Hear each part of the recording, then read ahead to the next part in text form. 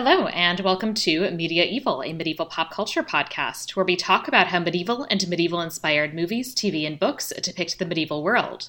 What did they get right? What did they get wrong? And what do they tell us about how modern people see the medieval past? I'm Sarah Ifdecker, a medieval historian, and today I'm joined by Rachel Onstad to talk about Disney's Snow White and the Seven Dwarfs. So, Rachel, welcome. Thank you. Very happy to be here. Very happy that you're joining. And why don't you tell the listeners a little bit about yourself and about why you wanted to talk about this particular movie? I have an MFA in scenic design, and it's called scenography, and it's a combination of costume, lighting, and set design for theater. Okay. And this, was part of the culmination of really a lifelong interest in all of those areas. Before that, I was an architect. I worked on a lot of historic structures. And before that, I used to teach a lot of kind of goddessy, mythology, lore kinds of classes, and I would do freelance articles and stuff. This was way before the internet. So, I would go to a bookstore and I would say, Goddess 101, and people would show up because there were like 2 books available and, nothing else. And it was fun. It was a really fun way to earn a living while I was raising my kids back in the 80s and 90s. Yeah. So I have a lifelong interest in Snow White as kind of an archetype. And I saw the movie when I was very young, I'm sure. And the thing that struck me about it as a kid was that she had dark hair and pale skin. And I am ridiculously pale. Like I will glow under moonlight. And back in the day, before my hair turned this appealing shade of gray, my hair was very dark. And so Snow White was the first kind of feminine archetype that I felt like represented me. That, that she wasn't blonde.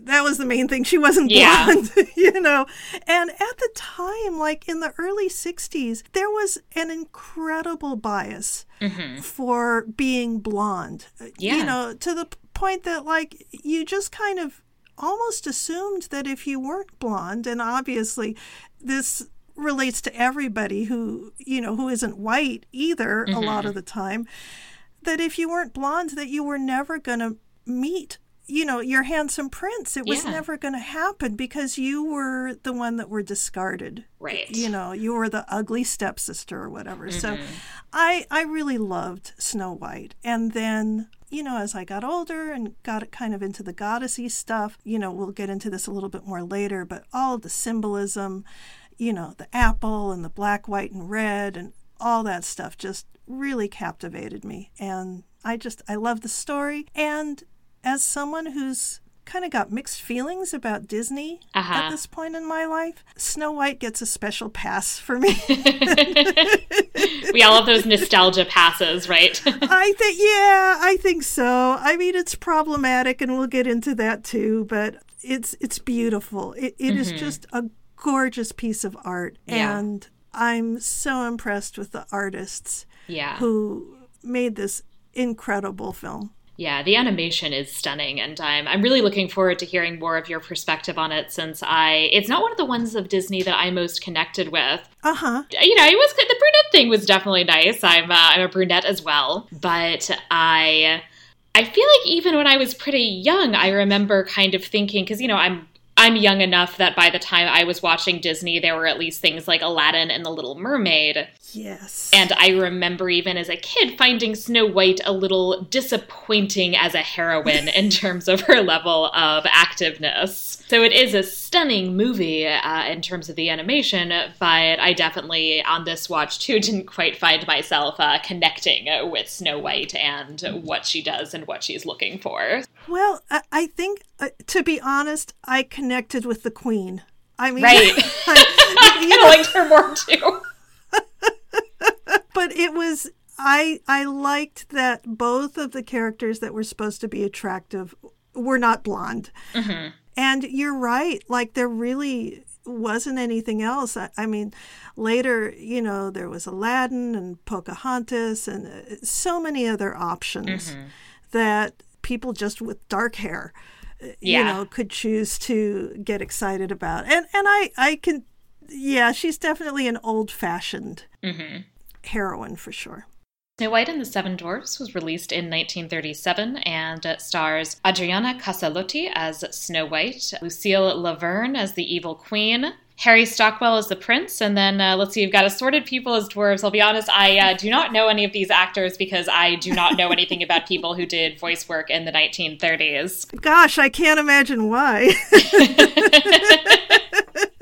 It's unfortunately just not one of my areas of expertise. I'll give you a pass for that. But I'll still recognize them and give their names in respect for the work that they did. Roy Atwell as Doc, Pinto Colvig as both grumpy and sleepy, Otis Harlan as Happy, Scotty Metra as Bashful, Billy Gilbert as Sneezy, and for Dopey, we have Eddie Collins and Jimmy McDonald both provided some of the vocalization for Dopey. I'll acknowledge all of them, despite the fact that I cannot really say anything about them. That's all right. So the first proper segment, the enumeratio or recap, is where we just spend a little time talking through what happens in this movie. We begin with our visual representation of a storybook. It has some very nice gilding. It has some lovely illuminations. And it tells us that once upon a time, there was a princess named Snow White whose stepmother forced her to work as a scullery maid.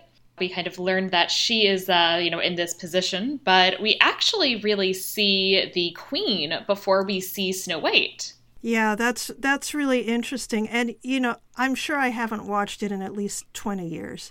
And I'd remembered little snippets of it, but didn't remember kind of what order they were in. And I was like, wow, she is really the star of the show. And no wonder that I was so impressed by her. Because she is gorgeous. Yeah. And she's clearly a person of power.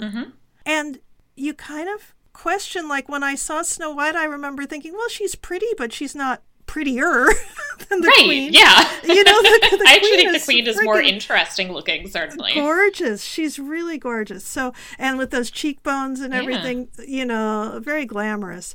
But one thing that I do want to say about like that first opening with the books and the illuminations is like those colors are spot on. Yeah. Like they did not pick some kind of bright pinks and greens or something.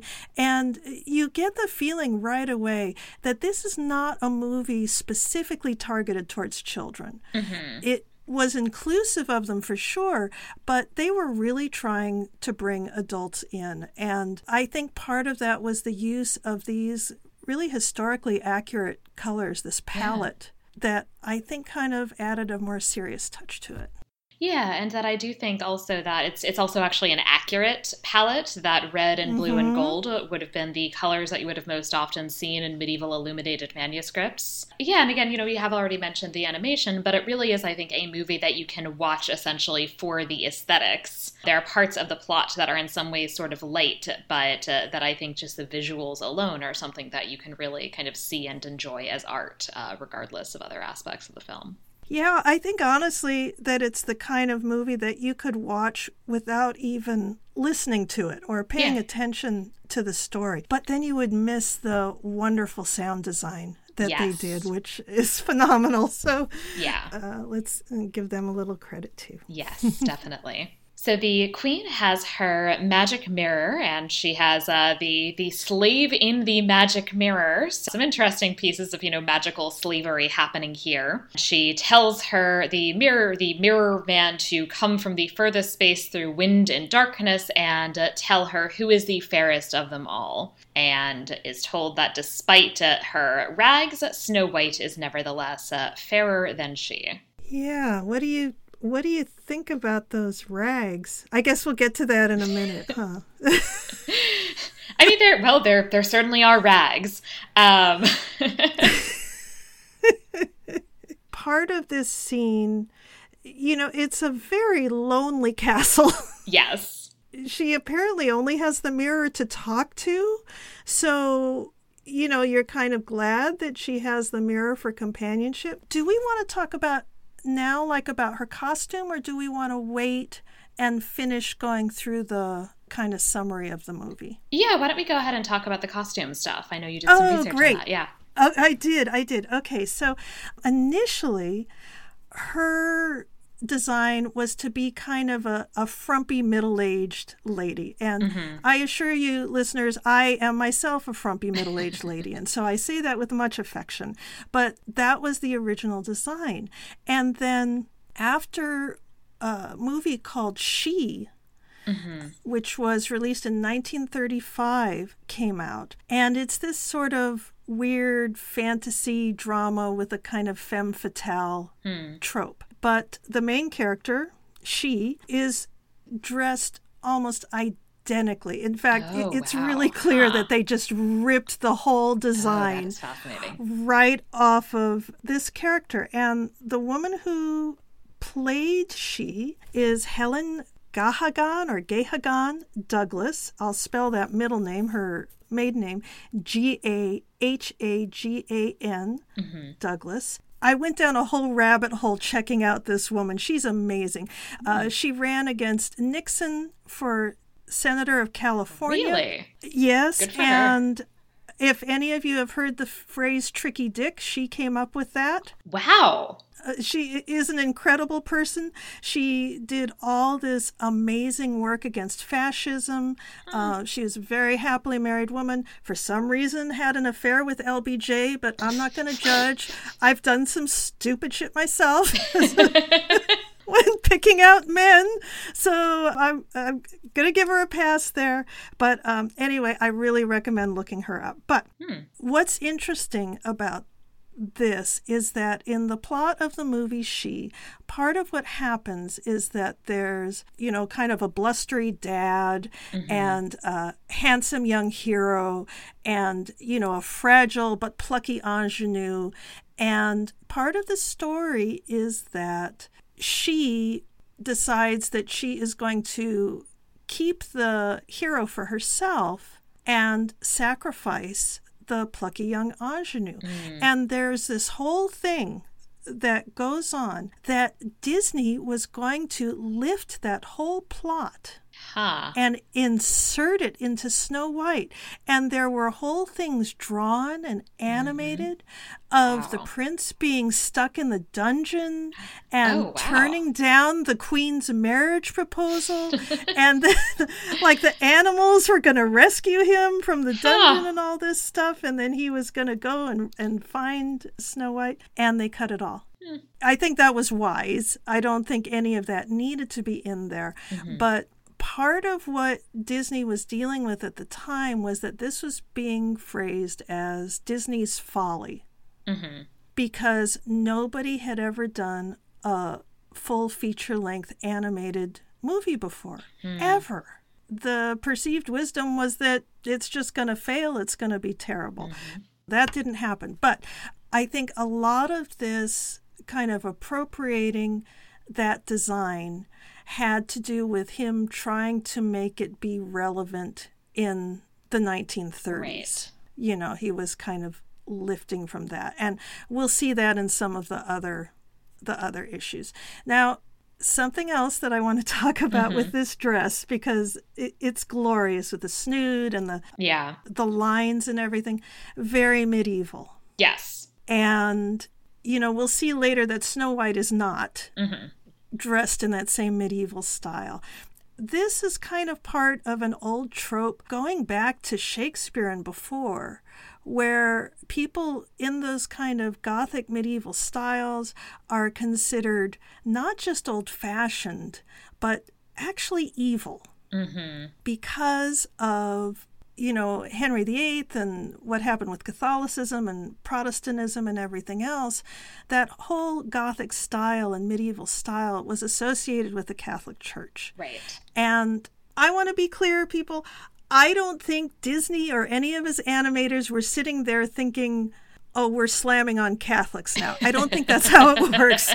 I think that there's cultural influences that we pick up without realizing it. And so part of that is old, bad, new, good.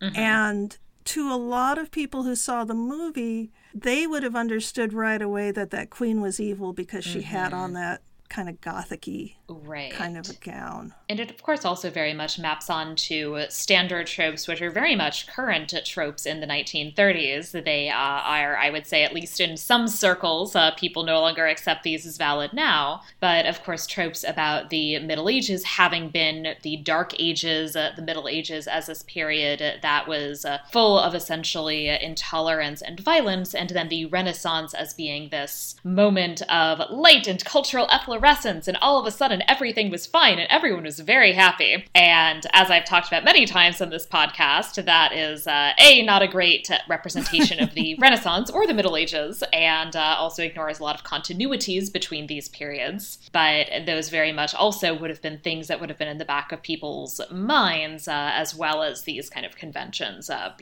had been longer standing, Snow White is scrubbing the outdoor stairs, which I love as the task that is assigned to her, because it seems sort of fruitless. Well, she's the only other person in the castle, so what? Right. I mean, the practicalities, I will say, of the entire way this society is structured don't make a great deal of sense. There are no subjects in this kingdom. There are no servants in this castle. There's this prince. Where does he come from?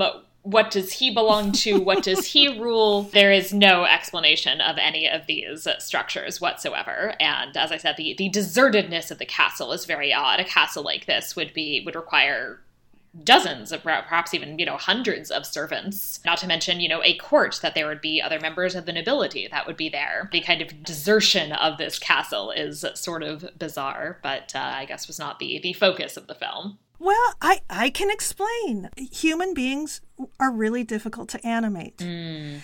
And they had a really difficult time animating all of the human characters, particularly the prince, which is why you only see him twice. Huh. Interesting. Because, and, as I was talking about earlier, that whole plot in the dungeon, like the reason they decided not to do it is because they could not figure out a way to make this sort of look like a tense dramatic scene with the limits of what they understood about animation at the time. And, animation was really in its beginning stages. One part of this whole project, one of the artists started a life drawing group in his home. And life drawing, for those of you who aren't artists, means that you go to a room and you draw someone from life. And sometimes that person is clothed, sometimes they're not. It's incredibly valuable as an artist to just be able to sit and stare and draw at somebody. And Walt found out about this and then started hosting these life drawing sessions at the studio, and then added a whole bunch of other art classes. Oh, wow. And so then one of the things that they finally figured out was that for the human beings that they needed to rotoscope. And what rotoscope means is that they filmed human beings doing human being stuff, and then the animators drew directly over those frames rather than just trying to animate from scratch. That's the logical reason why it's so deserted. Okay. Because, it's not worth doing a bunch of background people, right? Which, totally makes sense. But just watching it is sort of bizarre to see this deserted castle. The prince appears. He climbs over a wall and just kind of watches her slightly creepily for a while. He is supposed to be charming. He starts singing to her. He says, I only have but one song, so also not the most creative gentleman. I personally do not find the prince especially compelling as a romantic hero. I find him rather dull, but I also, to be honest, find Snow White rather dull. So I guess they deserve each other, I suppose. It seems like they're happy together. Yeah. So the queen, now that she knows that Snow White is fairer than she, is now set on having her killed. The obvious, of course, commentary to be made here is about the fact that there is, of course, some really interesting gender dynamics in the fact that her sole motivation, it's not power, it's not money, it's vanity. That the only reason she wants to kill Snow White is because Snow White is apparently prettier than she is, according to a magic mirror. Yeah, and you kind of have to wonder, who is she trying to be pretty for? Since there's no one there. Since there's no one there. It's like the magic mirror is like, are they like, nagging her? Are they just like, are they like tired of dealing with this lady and just are like, you're not the fairest anymore. It is a strange dynamic, but one that I, as a little girl in the 60s, just accepted. Mm-hmm. Right. That the need to be beautiful was paramount in, in any female type person. And of course, this was perfectly logical that they would want to do this. And of course, also the idea that beauty is something objective, right? That the magic mirror is presented as just having this essentially objective knowledge about who is the most beautiful person, and that there is an objective answer to that question. That it's not something that depends on your personal preferences and taste in terms of what you find beautiful. Yeah, it's definitely a two-dimensional idea of beauty. Yeah. There. And, you can kind of say, well, the movie is sort of a warning against that particular style of vanity. Mm-hmm. It's hard to see that as a positive thing. Right. That, you're obsessed with your own image in a mirror. And again, a common trope that, women are obsessed with vanity and that this is their downfall and everything else, when, we know that women are put in a position where if they don't make themselves as attractive as possible, that then they're just flat out ignored. So you can't win. You can't win that one. Right. I mean, and even, treated differently at your job if you're perceived as not putting sufficient effort into your appearance as a woman. And of course, the film very much kind of trucks in that, right? In that it is this very obvious double standard in that it's, so on the one hand, vanity is bad, but on the other hand, beauty is valued above all else. And this character also, her goodness and her beauty are linked kind of thematically in certain ways. So it is very much kind of trying to have things both ways. The queen now tries to have her killed. She tells the huntsman to take Snow White into the forest and kill her and bring back her heart in a box. The box has a nice picture of a heart on it. I'll talk more about the box later. And Snow White is sent off into the forest to pick wildflowers, and she has a new dress now. Yeah. I don't know why she has a new dress, practically speaking, in terms of the film. It's because they wanted to put her in something pretty and not in her literal rags the entire time, I suppose. I guess. I think it was supposed to show maybe that she's not working, so she doesn't have her rags on, but why she's traipsing through the woods in her best dress, we're not really clear on. Right. Yeah. So she has her fancy dress and is wandering around the woods. She's picking flowers. She's having a full-on conversation with a bird. And the huntsman goes to kill her. She does not defend herself, but she does express shock. And this is sufficient to make him feel guilty. And so he doesn't kill her and tells her, the queen is jealous of you. She wants you dead. So run away. Don't come back. She flees, and this is a really, I think, visually interesting scene that she kind of falls into a swamp. There are these creepy trees, there are some crocodiles, but in the light of day, these kind of horror eyes, which seem very sinister, reveal themselves as instead being a panoply of cute woodland creatures. That's a cute scene. Yeah. I remember being scared for her and then feeling this real sense of relief. Yeah. When all the little animals came out like that really packs a wallop. Yeah. I think emotionally, I think they do a real good job of building tension there for sure. Yeah. And this is also, I think, the earliest example of what will become a very obvious Disney trope of the kind of animal sidekicks / accompaniments and the particular kind of connection with animals that the kind of Disney princess tends to have. Well, I think it's certainly the first time in a full-length feature like this. Right. But it was a fairly common trope, actually, in Disney short form before that. There's one called The Goddess of Spring. There's a few other cartoons that are horrifically racist and sexist. But, even when you look at Mickey Mouse, it all kind of stems from that. Yeah. And And it's because animals were easier to animate. Mm-hmm. You don't run into that uncanny valley territory with the animals. So, but it certainly did it in such a way that almost every other female archetype heroine after that, is supposed to be able to get along with small woodland creatures. Right. And then that goes back to, mythology, Persephone and everything else. Yeah. She has all of these animals who lead her to a cottage in the woods, which she describes as being adorable and just like a doll's house. She fixes her hair before she knocks at the door. Phew. God forbid anybody see her without her hair having been fixed.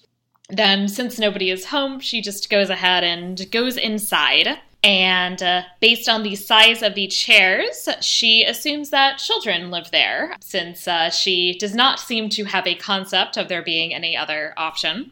She comments on the the messiness, as well as the fact that the cobweb-encrusted broom means that there probably is not a lot of sweeping going on in this household, and guesses that there might be orphans. And she then cleans the house because that's what women do. No comment. Right. I do like that she delegates some of the labor to the miscellaneous animals. Same. And I love the effectiveness of squirrel tails as brooms, apparently. Right. And this is the whistle while you work song, but it is very much like, oh, okay, so she does all the cleaning. She gets some people to help with the cleaning, but she has to direct them. There's even a moment where I think these squirrels are trying to sweep dust under the rug and she has to correct them. And so, there is this delegation, but it's also very much that she still has to do the emotional labor of instructing people on the right way to clean, even if she's not literally doing it all herself.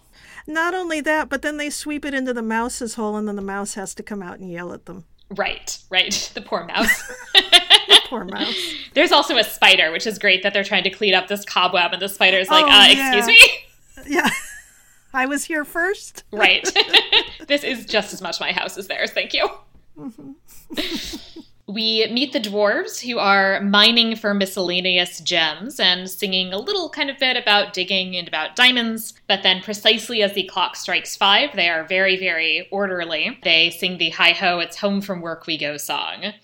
I find the dwarves also sort of logistically bizarre in that it is very unclear what they are doing with these diamonds. They just are kind of locking them up. And I will, of course, note this is one of my kind of usual things that I tend to notice as somebody who is both Jewish and who studies anti-Judaism, that the fact that you have this group of people who are fairly large-nosed compared to other characters in the film, who seem to be mostly portrayed as collecting and hoarding wealth, is questionable.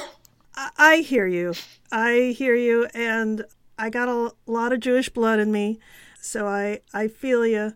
There are so many things wrong. Right. With the dwarves. Oh, so yes. We'll get into that, but pretty much every horrible racial trope that you can assign to somebody, an ableist trope, we'll get into dopey and everything else, but I agree. I feel like, in terms of the practicality of mining and hoarding gems, I do kind of wonder why there aren't any in the house, but... And they're so isolated. It's not like you see them going and trading or anything even. It's very odd. I don't know. My only guess is that they're mining them for a dragon so the dragon doesn't eat them or something. That's all I can come up with. I don't know. But I agree with you about the anti-Semitic overtones there. I think that, so much in the ether. Yeah. And it's not like Disney doesn't have a long and questionable history of assorted, problematic racial tropes. So bad. Yes. So bad. Snow White, meanwhile, goes to explore upstairs. She's followed by the animals. I do love the turtle, that we have this little kind of theme that the turtle is obviously slower than all of the other animals, and the turtle will, climb up. But of course, just as the turtle makes it wherever it's making it, everybody else is turning back, and it gets, knocked around and kind of retreats into its shell. I feel very bad for the turtle. Yeah. She finds the beds, which have the names carved on them. Upon seeing Sleepy, is like, oh, I'm kind of sleepy, and goes and takes a nap stretched along 3 entire beds. I do appreciate the representation of like afternoon naps as the way to go, since as we know from the dwarves' clock, it is precisely 5 p.m. Well, she just cleaned the whole freaking house. Oh, yeah. You can't blame her for being tired. But you do have to wonder a little about her sense of self-preservation. That I guess she thought they were all children, and so was not worried about what would happen when they found her sleeping. I don't think I could sleep in that kind of situation. I don't think I could either, but her sense of self-preservation is in general, I think, not fantastic. Good point. Good point. So this definitely seemed odd, but I feel like just paled for me in comparison to the even more obvious example of a kind of failure of an instinct of self-preservation later. Excellent point. The dwarfs get back home and see that there are lights on in the house. They kind of sneak on in and are, very concerned about the fact that also it's clean. There's dirty work afoot because the house has been cleaned. And there's a lot of like, my cup, the sugar that's been like encrusted in it is gone because somebody washed it. Well, to be fair, if I came in my house and somebody had cleaned it all, I would freak out too. I also would freak out. On the other hand, I feel like my house is not quite so filthy that it would be immediately apparent that somebody had cleaned it. But, I remember like when I was a kid being like irritated because the cleaning lady would move things around and all of that. Definitely. So especially, since it means somebody's been in their house, you can't totally blame them. And listeners, I can see Sarah's room and I can vouch that there are no spooky cobwebs hanging in the corners. There isn't big piles of dust all over everything. It looks very nice. Oh, well, thank you. And yeah, so, you can't see the floor where because I have a very furry dog and I have hardwood floors, there are often these kind of just like tumbleweeds of dog fur that reappear moments after I've swept. So there's really no fully getting rid of them, especially in the summer where she sheds extra. Well, I feel you there. I got 3 dogs. Yeah. But, okay.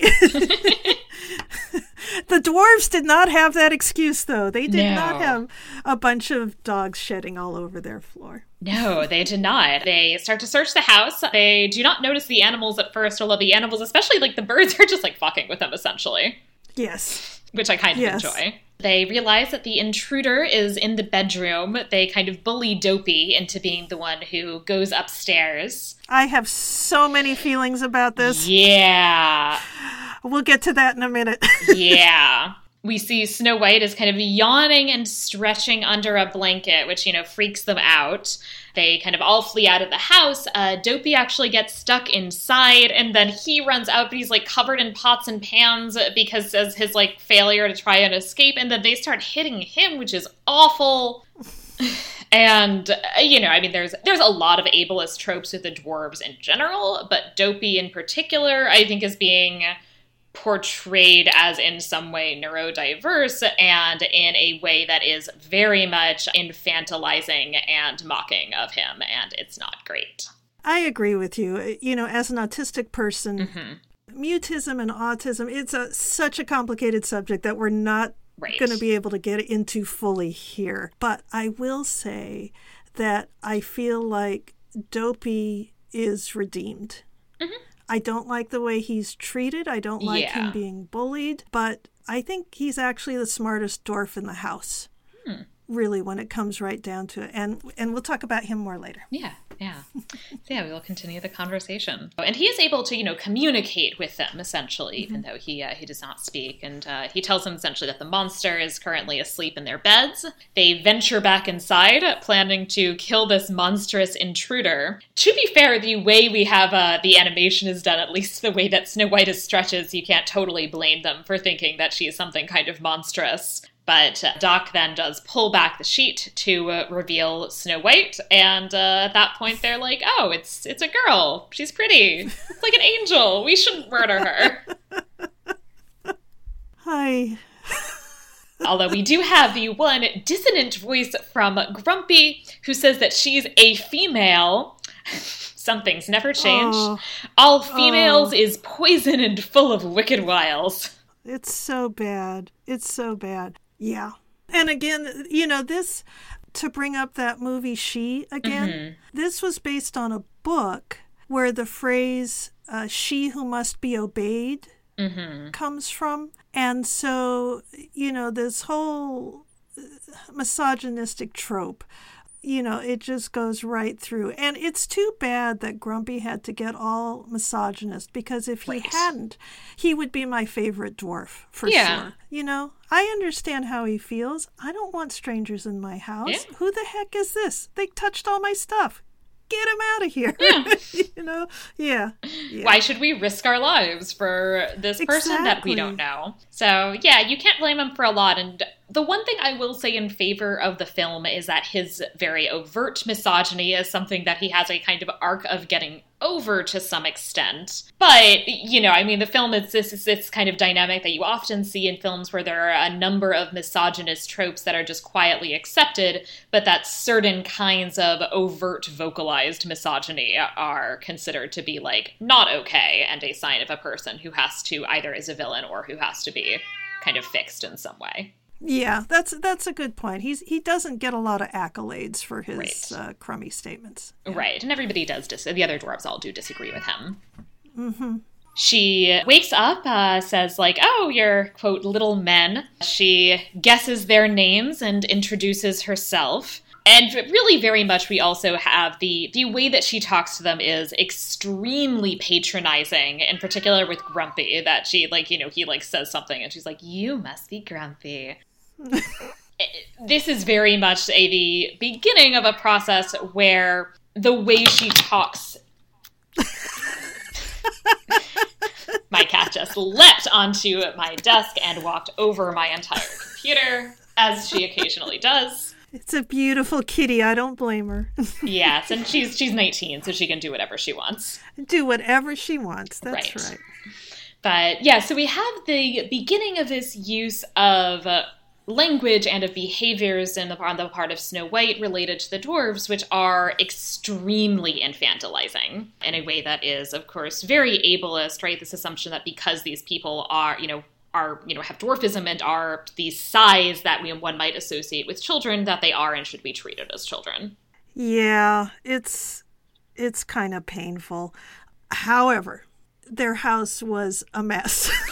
Yes. I mean, I have walked into a house full of bachelors and had that same response.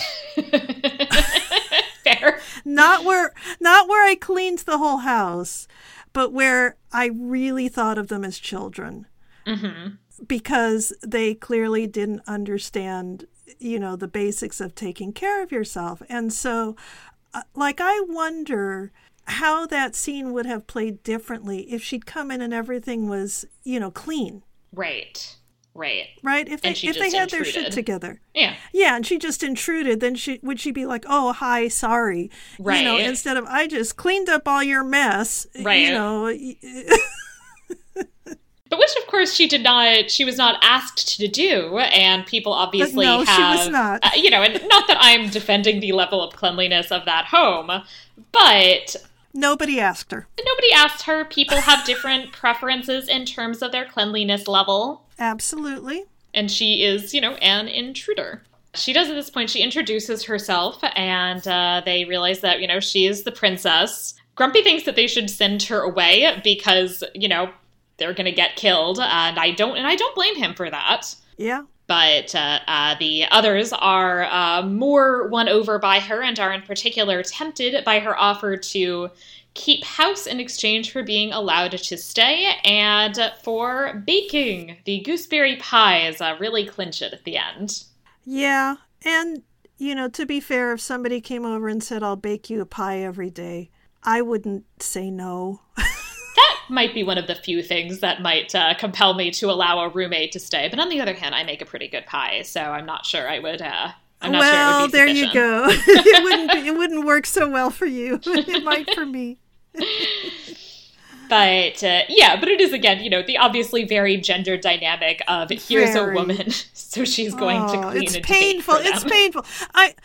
I'm making light of it because it's so dang painful. Oh, yeah. And again, as somebody who grew up in the 60s and then the 70s, who didn't have a real fondness for cooking, to me, this was just another sign that I clearly was never going to find love in my life. Snow White holds up this really kind of impossible ideal. Yeah.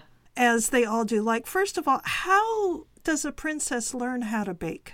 Right. I mean, I guess she's the only servant in this giant castle, so we can presume that she is actually making dinner for the queen every night. Who taught her? That's such a good question. Yeah, who taught her? So, because it's before the days of recipe blogs online. Right. Clearly, it's just her feminine intuition that taught her how to bake gooseberry pies, apparently. So, okay, so she convinces them with the magic of pie. Yes, and actually, I will just say one more thing about the cleaning dynamic, which is that it does also normalize the expectation that girls should be taught to clean and to cook, and boys shouldn't, because basically their mother will do that for them, and then eventually their wife will do that for them. And why else would they consent to marry if it wasn't to get a live-in maid, right? Right. So, that definitely we're kind of normalizing that, yes. So she also has to teach them, or at least instruct them, to wash their hands. They do know how to, or well, Doc knows how, the kind of mechanics of how to go about washing one's hands, and instructs the rest. But we're back to the infantile. Yes. Infantilizing. That word is hard. Infantilizing of the people who don't look just like her. Yeah, the way she talks to them, she's very much talking to them like children. And as you were saying before, on the one hand, they clearly didn't wash their hands, and her expectation that they might not have is not entirely unreasonable based on the state of their house. But the way she speaks to them, I think, is very much, it is the way you speak to a child. Do you think that this is all to show her as mother material? That she is that she's worthy of the prince because she can be a good mother? I think in some ways, that it is very much like, this is what is the ideal woman, is she should be beautiful, and also she can cook, and also she can clean, and also she is good at childcare. So it is a very, very traditional representation of what a woman should be like. And then, that who is her role model, right? The queen, who obviously is the opposite of that kind of maternal ideal. Oh, yes. So anyway, where did she learn it from? But okay. Back at the castle, the queen asks the mirror who is the fairest of them all, and the mirror's a real narc here. The mirror's like, whoops, sorry. It's Snow White, she's still alive, she's still the fairest, and this is where she is, and you've got a pig's heart. I feel like the mirror did not need to be quite this forthcoming. And I'm worried about the huntsman now. Right. Right, and this is actually something that does get dealt with in some adaptations. The show Once Upon a Time, and I think it actually does come up that, like, the huntsman character gets is killed or cursed or something by the queen, which makes sense. Yeah, at least in this movie, it appears that she's just so focused on Snow White that maybe she doesn't have a chance to hurt him. Yeah, he might get lucky in that she goes immediately after Snow White and has all of this prep for that. And so it's, when would she have time to kill him? So he might end up getting away after all. We'll hope for the best. She plans to disguise herself as an old woman, and she's got assorted beakers, etc. So I guess, this is the cooking that she's doing. So she certainly has these kind of, chemistry, skills. Yeah, exactly. That she can, cook up a potion, which she, mixes with thunder and is transformed into an older woman. And I don't understand why, if she can do all of this as a magic potion, why she can't transform herself to be just a tiny bit prettier than Snow White and solve the whole problem that way. Well, I don't think it lasts. True. I think that it's supposed to be a timed thing. There's so many questions about this until, you think about the tropes involved, of course. And again, getting back to that She movie, at the end of spoiler alert, if you're going to watch this movie, you might want to stop listening for the next 3 minutes or something. But at the end of the movie, she ages. Like she had this eternal life kind of thing. She was eternally young and beautiful. And then at the very end of the movie, she loses all that and ages right in front of the hero's eyes and dies. But, it does beg a few questions. One is that, yes, Snow White would have recognized the queen in her other form, but she's told to look out for a witch. And this woman does kind of check all those boxes of being a witch. So I, kind of wondering why she picked that form at all. But, when you look at it in kind of that maiden mother crone archetype, then it starts to make a lot more sense. So. Right. But yeah, practically speaking, I feel like, dressing up as a, sort of normal looking young woman would have been a kind of better strategic move. Or even a male peddler or something. Yeah, she's not very smart. Not a very smart woman. Nobody is that bright, really, in this film. No, in this movie, no. Except the birds. The birds are brilliant. Yes, the birds really are, kind of bringing it in this film. And she plans also to make a poisoned apple, which is going to keep Snow White forever in the sleeping death. Back at the cottage, the dwarves and Snow White are playing music and having a grand time. Even Grumpy is sort of grudgingly participating. They ask her to tell them a love story, to which she tells them the story of it just basically boils down to this one time I kind of looked at this guy from a distance. Hey, when I was that age, I might have had the same... Yeah. Love story. Right, yeah, and she sings the Someday My Prince Will Come song. That, eventually this will turn into more of an actual love story than it is at the moment. They've got another elaborate clock, which informs them that it is now past bedtime. They give Snow White all of the beds upstairs. I know. Which is very nice. Pretty sweet. It is, yeah. I guess they're preserving her maidenhood, right? It wouldn't be proper for her to share the room, right? For her to share the room with a bunch of adult males. Right. But you do have to kind of feel bad for them as they kind of slot themselves into various, places throughout the house. One of them is using Dopey's butt as a pillow, which honestly is looks like the most comfortable choice. It does. And, this is where you start to realize that Dopey is the smartest one. Because as they are all discussing about her using all the beds, he sneaks off and grabs the pillow first. Yes. He doesn't get to keep it because they're bullies. Right. But he does parse quickly that he should go get that pillow.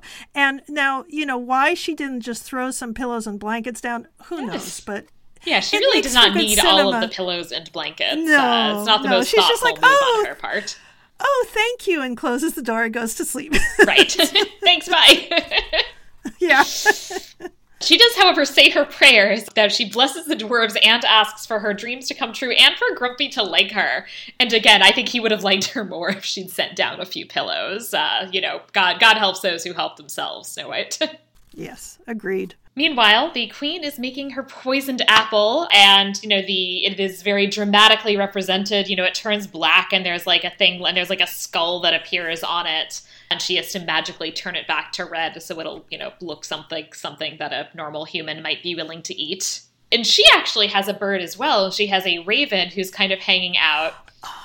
I love that raven so much. I love the raven, but the raven is clearly not as bright as the other birds, because the raven has watched this entire thing, but then immediately tries to eat the apple. And it's like, really? Haven't you been paying attention?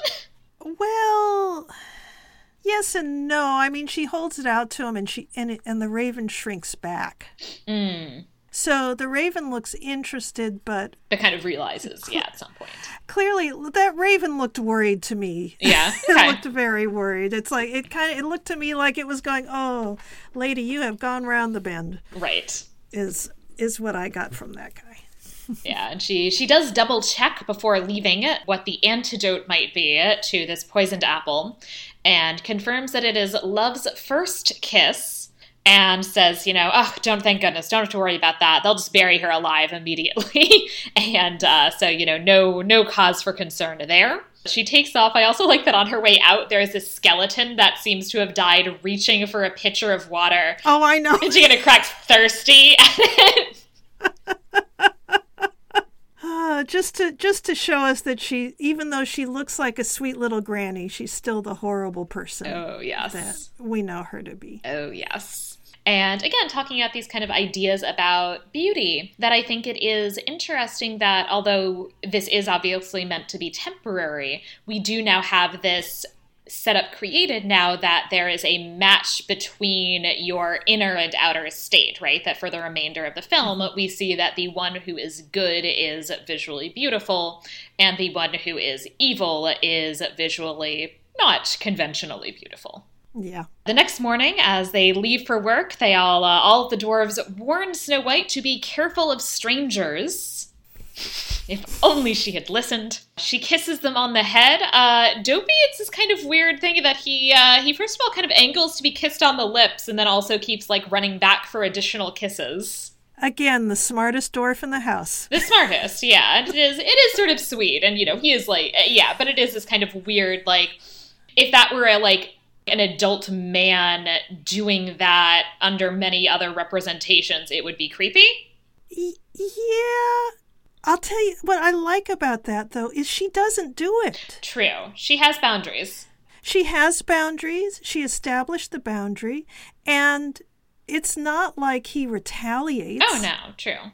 He's like, yeah, kiss me on the forehead again. Yeah, kiss me on the forehead again. So, and Dopey is supposed to be young. Right. True. Dopey is supposed to be like a teenager. Because he's the only one who does not have a beard, I believe. That's right. He doesn't have a beard. He's supposed to be like a very young dwarf. Mythical dwarf physiology is not real clear. Right. But, we don't know how old Dopey really is. But, he kind of is meant to be like the childlike way that she relates to all of the dwarves, really. Yeah. So, I kind of liked that.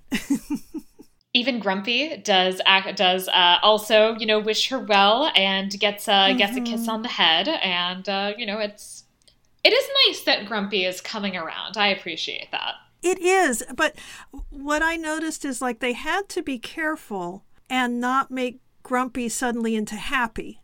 Right. Because that would have reduced all this, fun tension they had going on. So right after he gets kissed on the forehead, he trips, he falls, he bangs his head on the bridge, and then it gets soaking wet, and he has all these reasons to be grumpy again. And so then he stomps off. Right. And he's also very grudging about the whole thing. He doesn't want to express his emotions.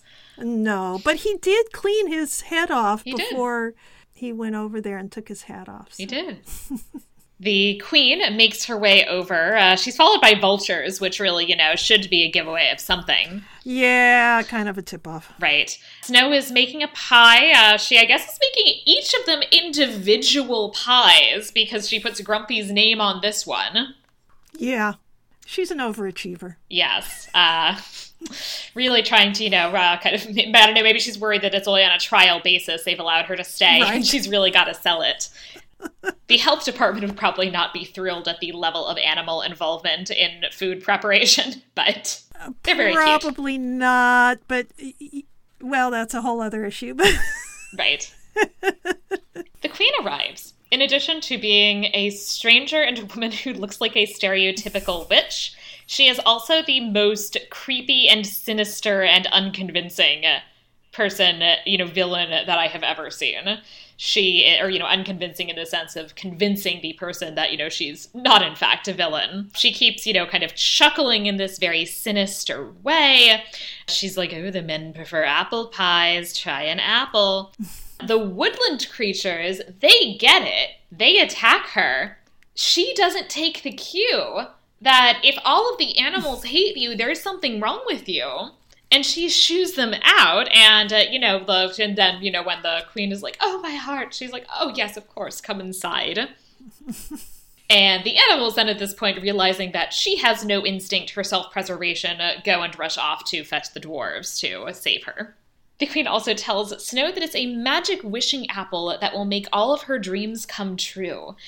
And it's just so weird because she's clearly a little bit repelled and turned off by this person who is creepy. But she also completely believes that everything she's saying is true.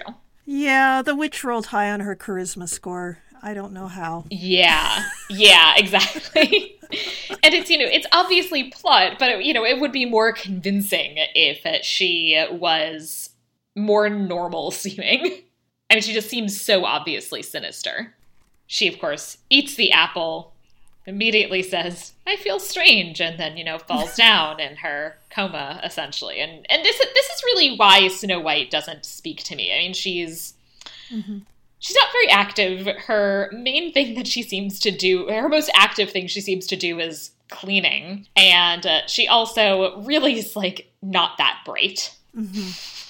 Yeah, she's really, to say she's a two-dimensional character is kind of giving it more credit than it deserves, really. She's a bundle of expectations in a pretty package. Is pretty much what she is. And, the witch is a far more compelling character. Oh, yeah. I think it's possible to watch this movie and go, well, I kind of like the witch. I just don't have to be that evil and vain. Right. And, then I can roll my castle and talk to my friend in the mirror. Right. So, if you're going to pick a female role model out of this movie, I suggest that you pick the queen. I would agree with that, yes. The best role model is, of course, still the assorted woodland creatures. Absolutely. They go and fetch the dwarves. The dwarves at first are like, why are these creatures all attacking us? But figure out at some point that it's because they're trying to get them to go back and rescue Snow White. They are brought back, and so they all come back.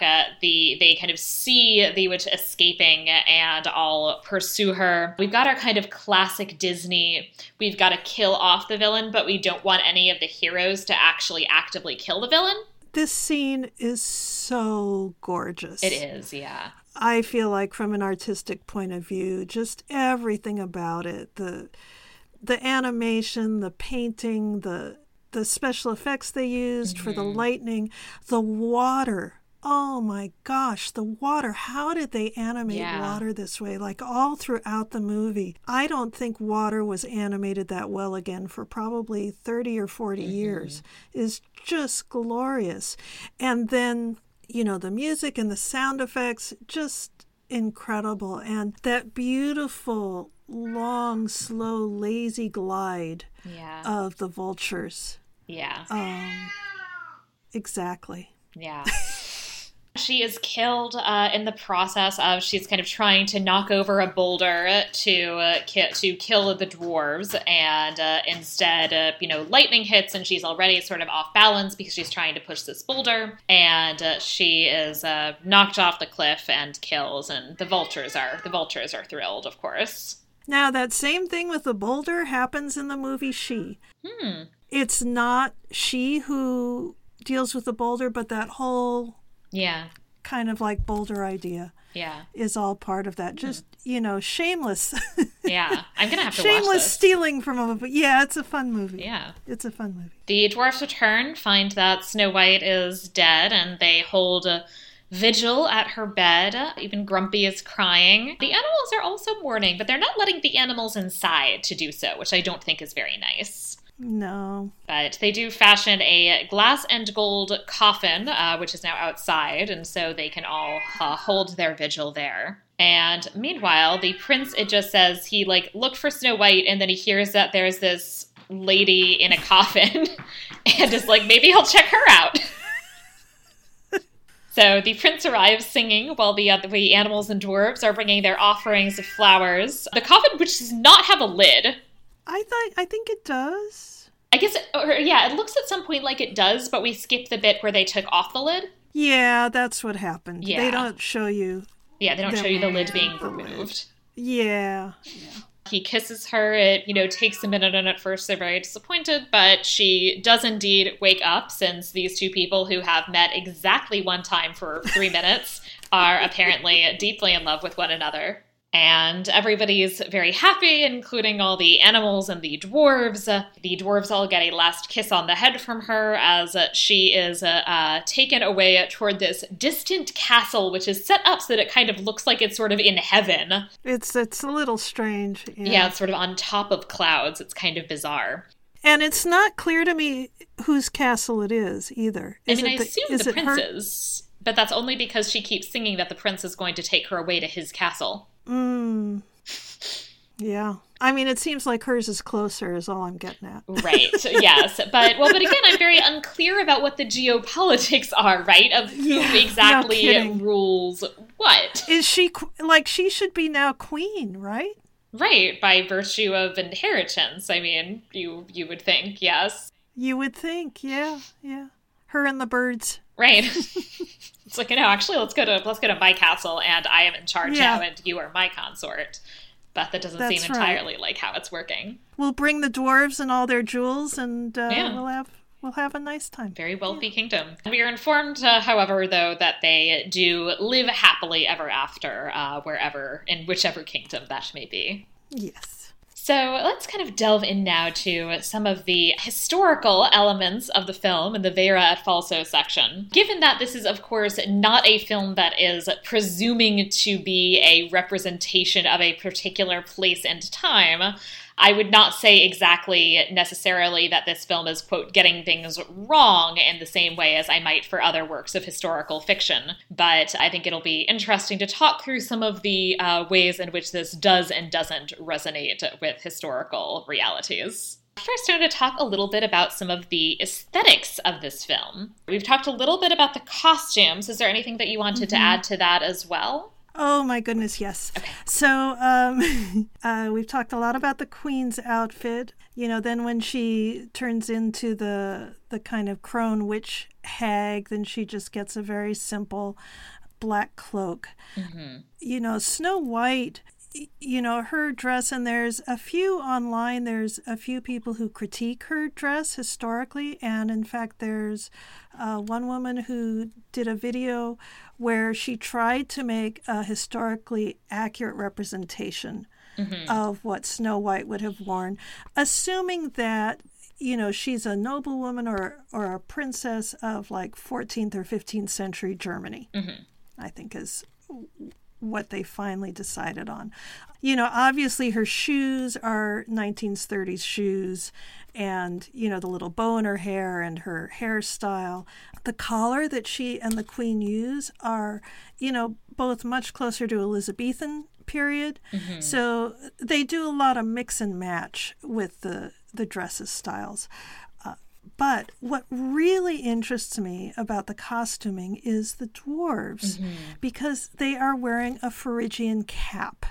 And the Phrygian cap, also called the Liberty Cap, it goes back to like ancient Greece and possibly before, and was known as the kind of cap that freed slaves would wear. And then during the French Revolution, the revolutionaries adopted the Phrygian cap as a sign that they were revolutionaries, and then it got called the Liberty Cap.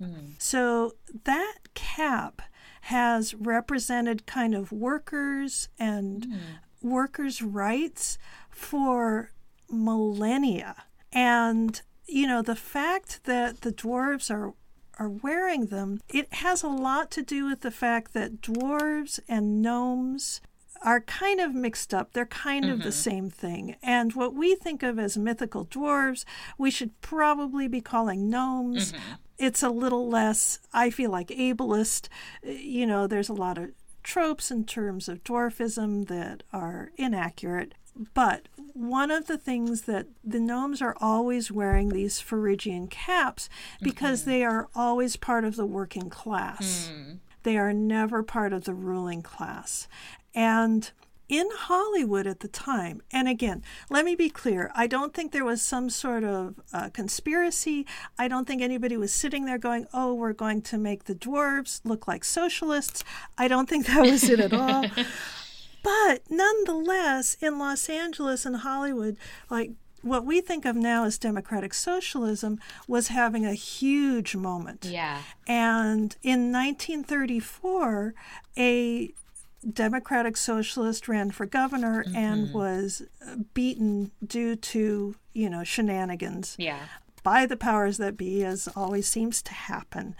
And for me, the fact that the dwarves, they work so hard,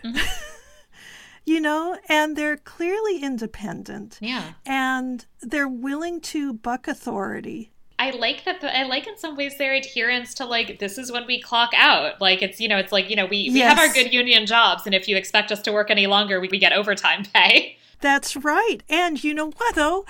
The animators were not unionized. Right. And it wasn't after this movie came out, the first cartoonists and animators union was formed in 1938. Oh, wow. So very soon after this. Right at the same time, they're like, oh, hey, there's a feature-length film here. It just made Disney millions of dollars. He was able to build his whole studio on the profits. We should unionize. And so Fleischer Studios unionized first. Disney held out until 1941. Wow. And lost a lot of animators. Right. He responded very badly in true capitalist fashion, to workers who just, like you said, they want to clock out. Yeah. They want to go, okay, I'm done. I go home. And, wanted a fair pay structure. Yeah. There's a lot of very good reasons to want unions and a lot of reasons really why capitalists basic things. Don't want to give them to their unions. But so here are these artists, many of them female, desperately wanting a union. They were paid $5 a gag. Wow. For every joke that they thought of. And back then that would have been $50 for every joke that they thought of to add to the movie. So they are coming up with all these, these jokes. Yeah. About that really kind of support workers' rights and everything else. And, those poor dwarves are working so hard, they clearly don't have time to clean their house. Right. So they needed that time off. So I love the dwarves' outfits. The shoes are very medieval, but they do have belts and buckles. Yeah. Which, you don't get those kinds of metal buckles by being poor. So I guess they traded in some of those gems for buckles. Right. You got to trade some of them. Right. That's right. But I love that Phrygian cap and everything that it represents. Yeah, and that's really fascinating. So I wanted to say a little bit about architecture as well. The castle very much makes me think of something like the city walls of Carcassonne, where we have in the 19th century this major restoration, which was subsequently criticized as making them look like what they thought something medieval should look like. And this is Viollet-le-Duc, and that's his thing, sort of. And so it's what he thinks it should look like, as opposed to necessarily what it actually does look like, right? I mean, obviously the loss of the spire of Notre Dame was a tragedy, but I always kind of mark, it's a spire that was kind of added by this guy because he thought in the 19th century, because he thought a medieval cathedral should have a spire like this. And so the castle very much has that sort of vibe to me architecturally, that it's a kind of imaginary of the medieval that's very much in kind of 19th century medievalism, as opposed to precisely what real medieval castles necessarily look like. I kind of saw them as really being more like 17th or 16th century castles, but you are absolutely right. There is nothing definitively medieval about that castle. It did, however, I feel like this movie really informed the aesthetics of Disneyland as a whole. Yeah. And like the Disney logo as well. It's very much this sort of castle.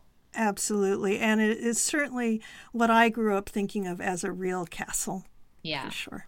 The cottage, I think, is fascinating because the cottage, first of all, it is gorgeous. It is very nice for a cottage in the woods that is inhabited by a group of working class manual laborers. In the middle of the woods like that, I mean, you would expect it to be a little more cleared out. I think they'd been living there for a while. I don't know if there'd be quite so many trees quite so close to the house. But that's, an issue for the Planning Commission, not for them. Really cool thing about the cottages is that it prompted a whole new style of architecture in Los Angeles called storybook style. And Disney built 7 cottages, 7 dwarves cottages in Los Angeles. They still stand today. Oh, wow. And if you're lucky, you can rent one and live in one. Oh, wow. That would be, I'm sure, out of my budget to actually probably rent one, but I'd love to go visit. I don't think we can do that. I think you can only see them if you live inside them, but they are still there, which is pretty darned amazing. Yeah. But some of the animators lived in those cottages. Wow. Like, it is and the aesthetic of the cottage is really interesting. It does have a sort of kind of vaguely 15th century vibe. It actually reminds me a lot of some 15th century urban merchants' homes. But there's actually some in France that are still standing, and it has a lot of similarities to that. And the cottage is very nice. I like the cottage. There's some fun little kind of, I guess we'd call them, I don't know if Easter eggs is the right word, details. But, the theme of the cottage is owls. You see owls everywhere. And, that implies a certain amount of wisdom. Yeah. And then the scene where Dopey is looking, he's heard the scary noise. He's gone up the stairs to see what kind of monster is up there. And he pokes his head through the door. But the carving just to his right on the floor is of a bunny rabbit, like a scared rabbit. And so everywhere in the cottage are owls except that one little spot where he looks scared. And then the organ. Right. There's nothing authentic about the musical instruments. We'll just not at all. Just say that right there. But, as an architecture historian, I really can't find much fault with that little cottage, even though they're working class. Yeah. No, I think the cottage is really fantastic. The Queen's Potions setup, I will note, is somewhat it's fantastic, but that very much looks like I could see actually that working as a kind of 17th century alchemical setup. It doesn't quite look medieval, but it is. So that looks a little bit later. But I don't know. I'm not so good about when glass blowing got to that level of skill where you can have alembics and things like that. But it's also just kind of your generic dungeon. Right. Yeah. In that sense. But she does have books on the shelves, which I loved. One book for alchemy, one for witchcraft, one for... It's like, wow, if only my library was quite that succinct. Right. But I certainly wanted that when I was a little girl. Yeah. And I went home and would play alchemy because of that. Yeah. The one other thing that I will note as a kind of slightly discordant note, you mentioned the animals in the cottage. There are, of course, our assorted woodland creatures, and I will note that a couple of them would not be are not native to Europe, that they are New World animals. So raccoons and chipmunks good point. Are the two that jumped out to me that we definitely saw at some point that you would not have found in 15th century Europe. Good catch. Yeah. So if we kind of take the overall vibe as maybe suggesting in 15th-ish century setting, I find it really interesting that we have among the dwarves really just one, Grumpy, who is deeply concerned about witchcraft. Since the 15th century is this moment where we're really first seeing anxiety about witchcraft beginning to arise, right? That it's often incorrectly displaced onto the earlier Middle Ages, but really it's not a major concern at that point. It's something that we really start seeing in the 15th century. This is, of course, when the Malleus Maleficarum is published in 1486. And we do, I will note, in that work have a little bit of this concern about the wiles of women as being linked to witchcraft. But that in the Malleus Maleficarum, it actually does pretty overtly state that it's specifically magical. It's not just that you can, by being very beautiful, tempt men to do various things, right? Like, that's not witchcraft. That is a different problem. And in fact, it explicitly says basically that beauty is irrelevant, that through witchcraft and through things like, oh, well, this woman is actually secretly forcing men to, eat her dung or something like, or, eat her poop or something along those lines, that she is managing to bewitch them in various ways. And so even if she is unappealing or less appealing than his other romantic partner, that she is able to bewitch him in this particular way. And also, of course, the Malleus Maleficarum is also one of my favorites, and that is a text that goes into great detail about how witches can create illusions that convince men that their penises have disappeared.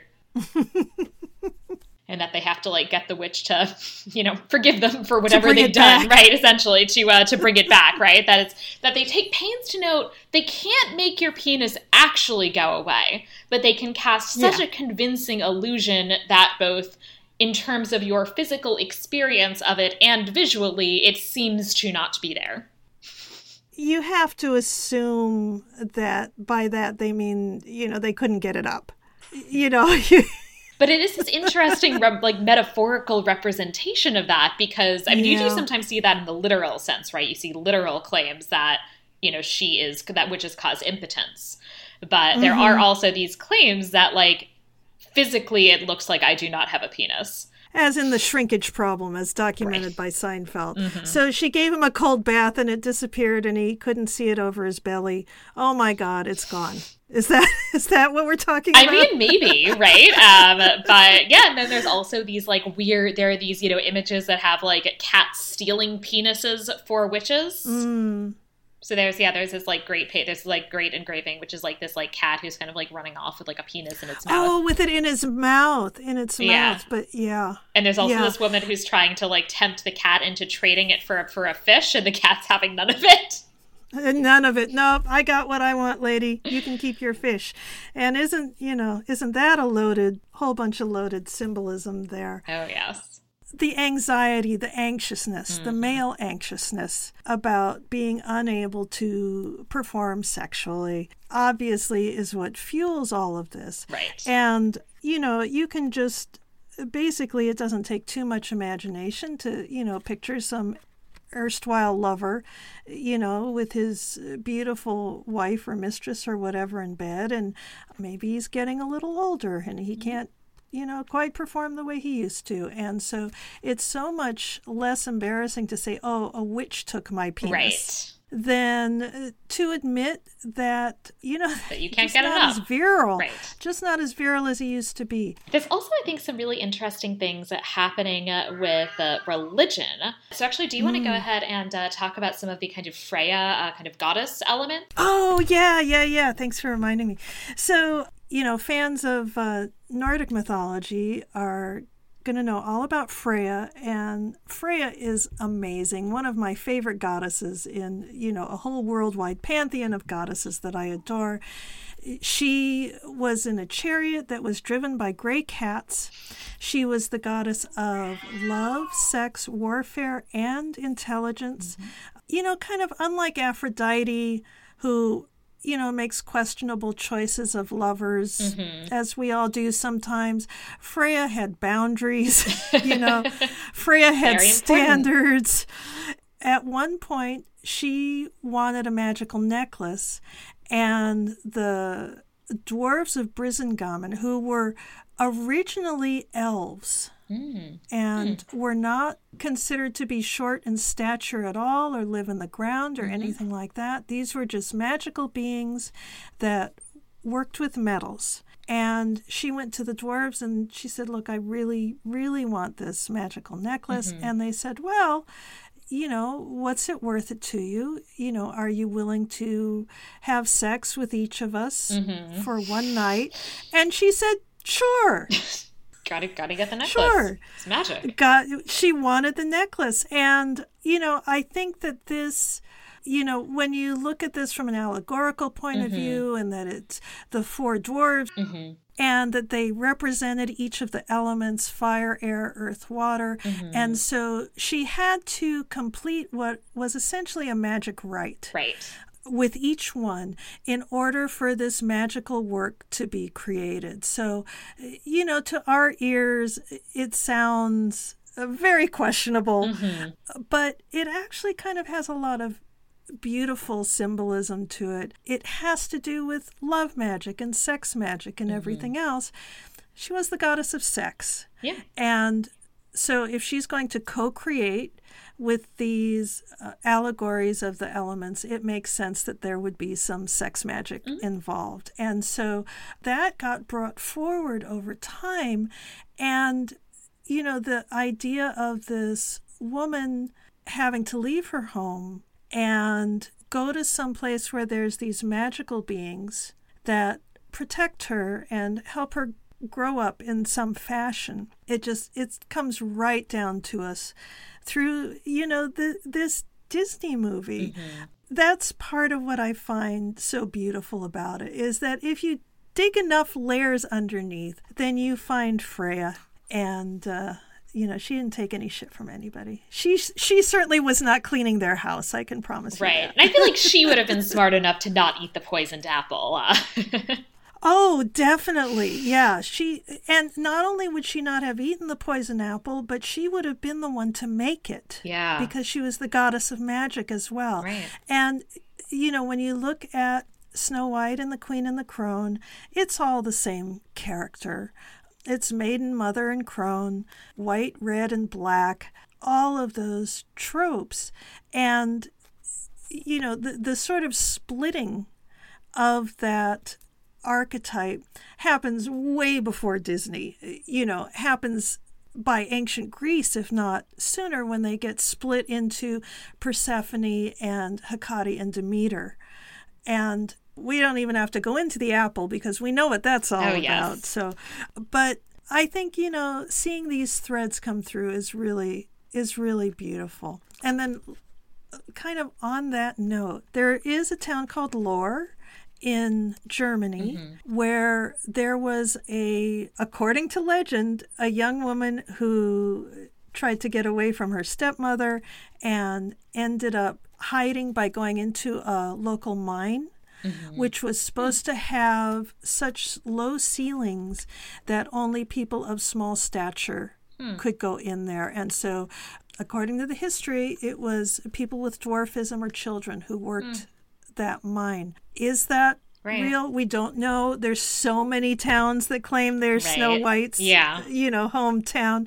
But I thought that was pretty cool, and listeners might want to look that up. Yeah, that's fascinating. It's really interesting because, of course, there's, these various resonances from local folklore and from Norse mythology, but it also has some really interesting connections with Christian, actually really very much medieval Catholic ideas about sanctity. So first I wanted to remark on the heart box that her stepmother... that's cool. Yeah, that she has like a special box that she designates that, she wants Snow White's heart and she's going to put it in the box, and the box even has a picture of a heart on it. And of course, this would have been something that, if you still go to various medieval churches or museums for that matter today, you will find that relics were kept and that the actual physical body parts of saints were considered to have a kind of sacred power. Churches, actually, I believe Catholic churches still are required to have at least a relic in order to be considered a kind of valid church, in order to be consecrated as a church. And that you have them often in these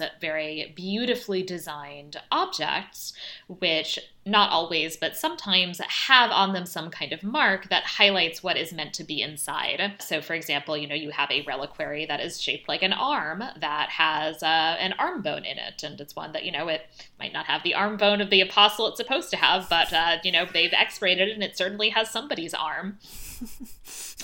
And, you can go various places and see that reliquaries often are kind of set up either so that there is a kind of glass that's making visible even the body part that is inside, or that if not, there is perhaps something kind of on the reliquary to represent either the particular saint it's associated with or the particular body part that it contains.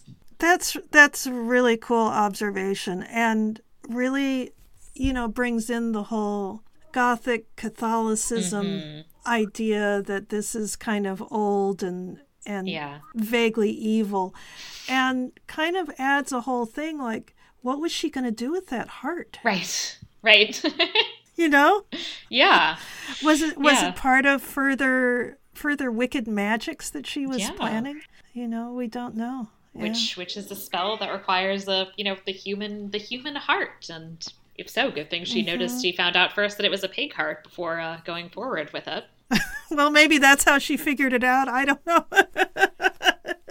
I also found the birds and wildlife really interesting, and this is something that definitely does have other mythological connections, but one of the things that really jumped out at me is its similarity to some of the narratives about St. Francis. And so in the Vita by Thomas of Celano, it talks about the fact that Francis is kind of has this special relationship with birds in particular, so that it emphasizes that animals kind of stop and they don't fly away when he's there. They, in fact, seem to be listening to him preaching, and that he then responds by speaking to them directly. And so that there is this kind of connection of certain kinds of sanctity that also involve this kind of particular special relationship with animals. He's also described as, having this kind of particular sensitivity that if you catch fish, he'll throw them back in the water and, say, like, be careful, don't get caught again. So it's really very charming. And it is interesting because St. Francis is very much one of these saints who,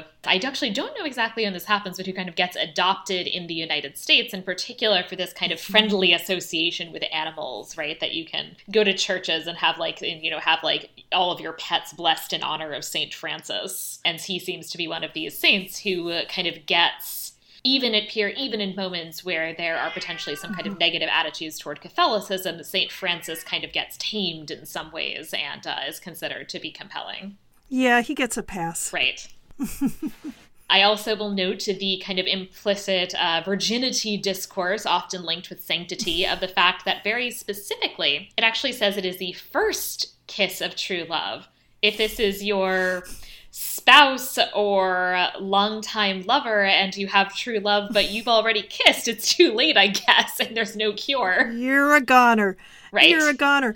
And thank goodness he didn't try to steal a kiss at the well, because otherwise, game over. Right. Well, because she kind of ran off, right? And so she has this kind of virginal modesty that she doesn't even get a kiss. And so that's, the only thing that saves her life. So I found that fascinating. And then finally, the sleeping death has some interesting connection with the ideas of incorruptible holy corpses. This is something that's very common in medieval discourses about sanctity, that you dig up a corpse and it's miraculously preserved. It sometimes is noticeably sweet smelling and does not smell of decay. And you can even go and see some of these incorruptible corpses in various places. That there are saints that, there, and obviously in practice there's some kind of embalming done, but saints whose, entire bodies are on view behind glass. And so there is this kind of interesting connection here of these with these kind of saintly bodies, which of course are not going to be woken by a kiss, but which are seen to have in some ways some kind of life after death, and that the reason these bodies are preserved and visible is because they are seen to have a kind of power. That's really interesting. It's kind of like, this myth just sort of caught everything. Yeah. And it caught little parts of every culture it went through, which, of course, is what you would expect. Yeah. But, then to see it all kind of brought forward into the 20th century, these things just last forever, as long as an incorruptible corpse. Yes. Yes. Yeah, I remember actually being very sad on my last European trip pre-COVID. I was in Italy, and 13th century Saint Angela of Foligno, who I'm very fond of. I just find her and her visions very entertaining. And she is one of the ones who you can go and see her incorruptible corpse, but unfortunately on the day that we were in Foligno, the kind of church shrine was closed, sadly. So no corpse for me. I'll have to hopefully go back one of these days to see the corpse properly. It's just a reason to go back. Yes. Yeah. So at this point, we can move into the Historia et Veritas, where we talk about a real historical event, person, or phenomenon. And I thought it would be interesting to talk about stepmothers, since, of course, we have the choice that, interestingly, her real, presumably dead mother, who does show up in some of the Snow White written versions of the fairy tales in various ways, is completely invisible here. Her father is also completely irrelevant. I mean, dead, presumably, but, also not not even talked about. Not important to the plot. Right. And the focus is really exclusively on this wicked stepmother figure.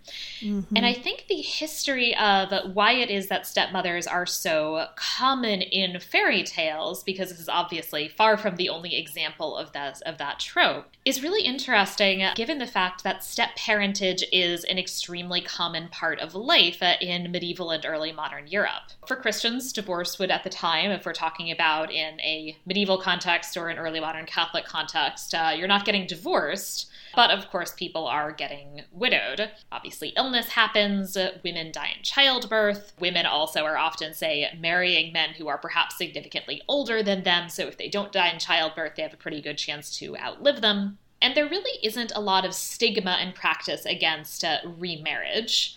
That it's quite common, and it would be often very much expected that you would get married again after your spouse has died. For men, this is often because, well, in some cases it's because you might want an heir or an extra heir, but it's also because there would be an expectation that, well, I need somebody to keep track of the house. And which, happens on all sorts of levels, right? It's, literally the kind of cleaning and cooking in lower strata of society. But even in very wealthy households, the expectation is that it is the woman who manages that, right? The man is not the one overseeing your servants and the cooks. That's something that the woman of the house would be expected to do. And so you want a wife to take care of your house and to take care of your children if you have them already. Somebody's got to make that pie. Somebody's got to make that pie, or make sure that you've got the cooks in there in the kitchen and they know that somebody you want else pie makes that the pie. Right. Yeah, if it's the birds, it's fine, but somebody's got to tell the birds to make the pie. Right. And somebody's got to hire the birds, and Mm-hmm.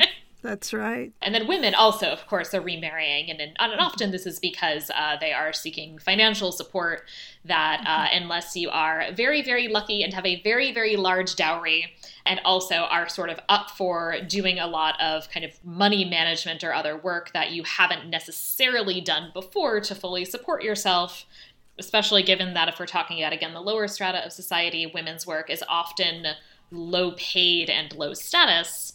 There are very good reasons financially that women would want to remarry. And of course that, you're in a context where there certainly are people, not everybody, but some people who would be genuinely concerned about the state of their souls if they engaged in extramarital sex. So lots of people are getting remarried, and that means that there are lots and lots of step-parents. And of course, it's not entirely surprising that regardless of who's either the biological parent or the step-parent, it's pretty much always the woman who gets villainized. Yep. Women who remarried are inspiring this anxiety about the fate of their children in a way that men that remarry don't.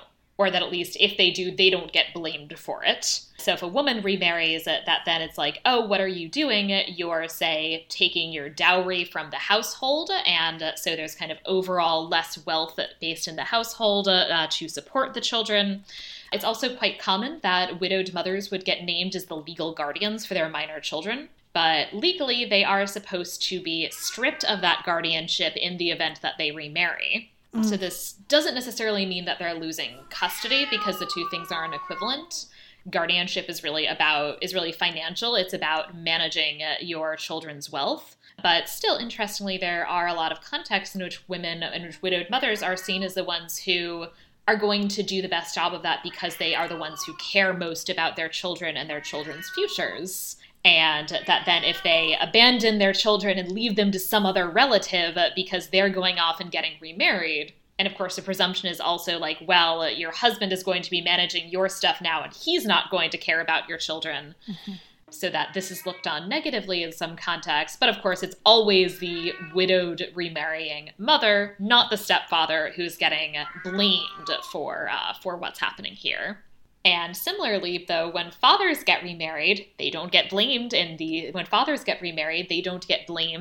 same way for the ways in which this might affect their children. The guardianship issue is obviously not one that would matter, because fathers are always presumed to be the legal guardians of their children and don't need documentation for it the way mothers do.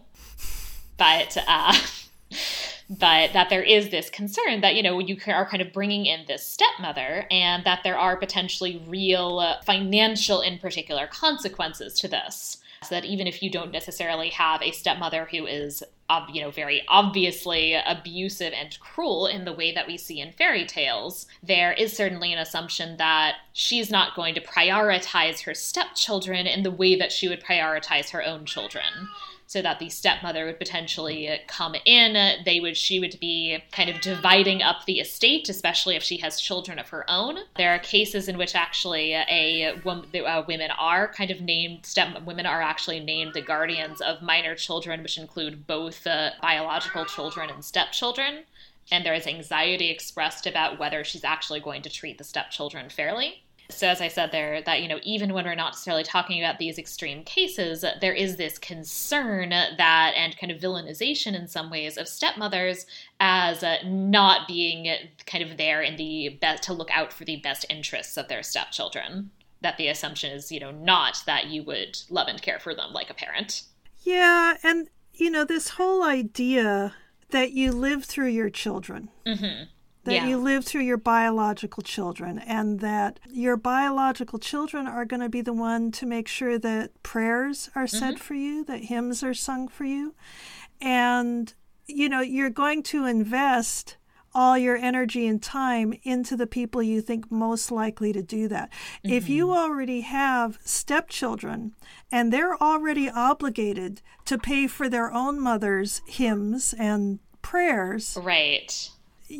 Why would you put everything into them? They've, in a sense, their mother is never really gone. Mm-hmm. And their obligations to that parent are never really gone. I think it's also true that a lot of the time, especially when a man took another wife, she was often younger. Mm-hmm. than the previous wife, and may even have been much closer in age to his children. Yeah, that certainly wouldn't have been uncommon. Than to him. So that definitely complicates things. And we know that step-parenting is difficult in the best of circumstances. Mm-hmm. Like, just to look at, and this, moves forward in time a little bit, but with King Henry VIII, all of a sudden Mary got pushed aside. Mm-hmm. Then Elizabeth was made the heir, and then Elizabeth got pushed aside, and then Edward was made the heir. So with each new stepmother, there was a new heir to the throne. Mm-hmm. And it's easy to see how, even though like 99.999% of the people had no kingdom right. to worry about, we're still kind of trying to emulate that kind of behavior. Right. And you're certainly seeing it, because obviously inheritance matters in, non-kingdom mm-hmm. contexts too. And that is something that you see, in terms of, say, like the kind of mercantile classes, that mm-hmm. you think you've kind of got things settled. You have a sense of approximately what kind of inheritance you might be expecting.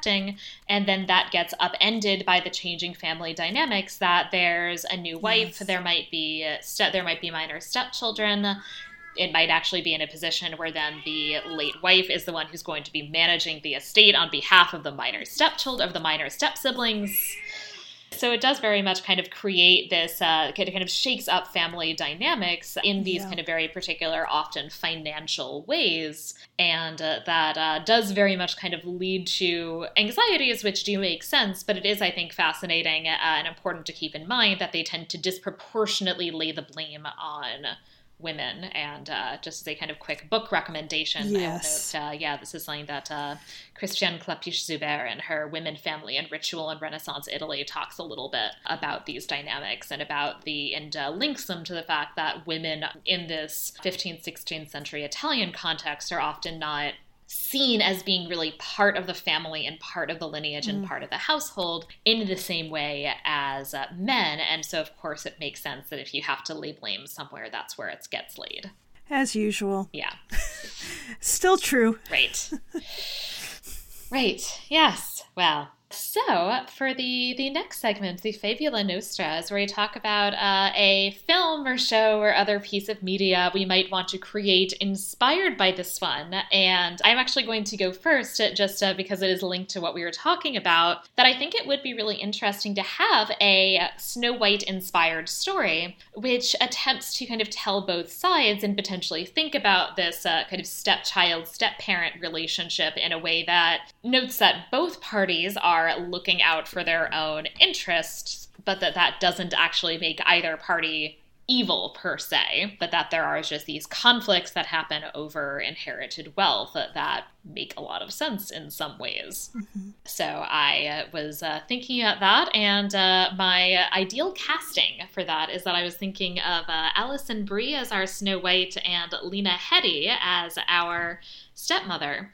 And I am actually deliberately choosing this casting in part because it is a case in which there is not a big age difference, that they are, I believe, 9 years apart. So I think then this will also, highlight, as we were talking about before, the fact that there is this kind of additional, particularly awkward dynamic created by the fact that it's this woman being brought into the household who is probably closer to your age than she is to your father's. And I think it would be interesting also potentially to do something with the fact that in terms of actually what we know about some people with dwarfism in the late medieval, early modern world, mm-hmm. a lot of what we know is this kind of really messed up dynamic that these are people who are mm-hmm. basically kind of pressed into basically being like professional entertainers at court in ways that are obviously ableist and disturbing. And so I think it would be interesting to kind of think about that history and to kind of maybe kind of include that in terms of thinking at the character. If we wanted to say make this like a historical story that didn't have as many fantastical elements, that kind of thinking about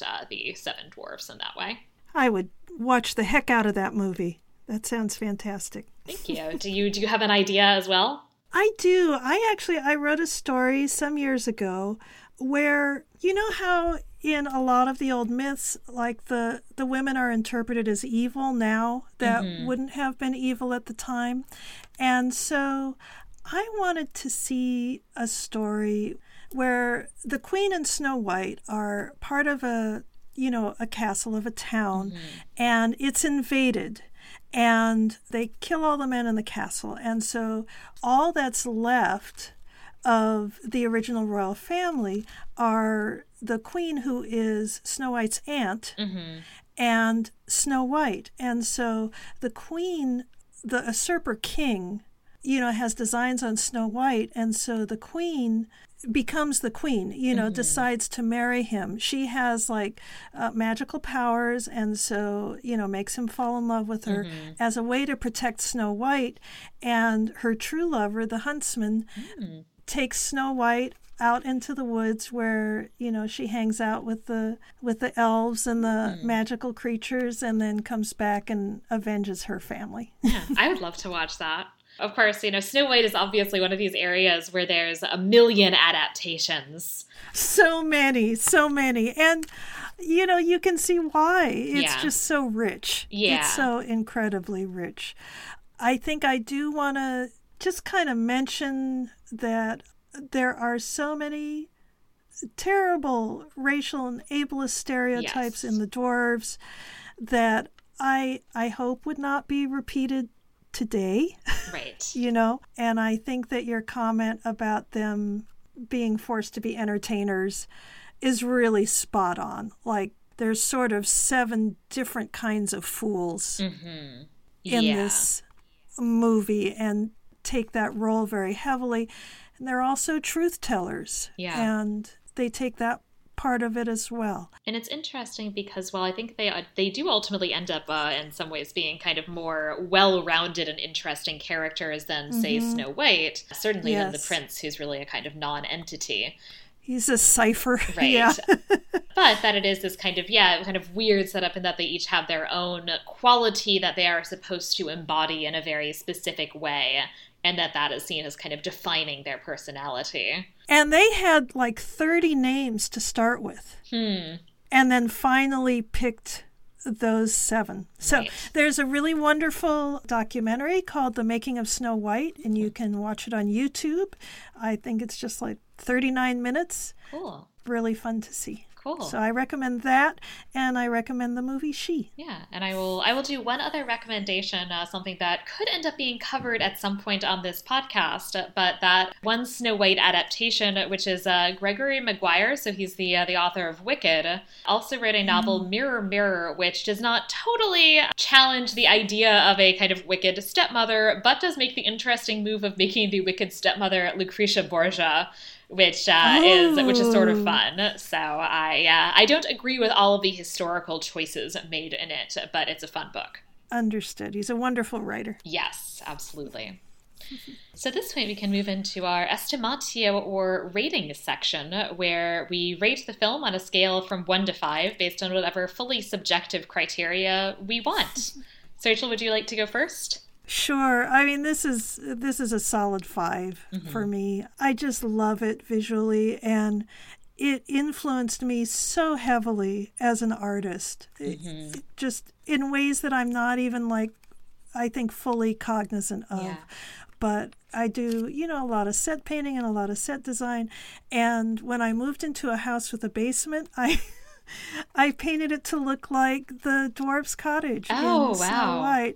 Like I've got, kind of big round sort of Disney stones and the timbers and everything. I didn't get around to painting the carving in the timbers, but, maybe I should put some owls in those now.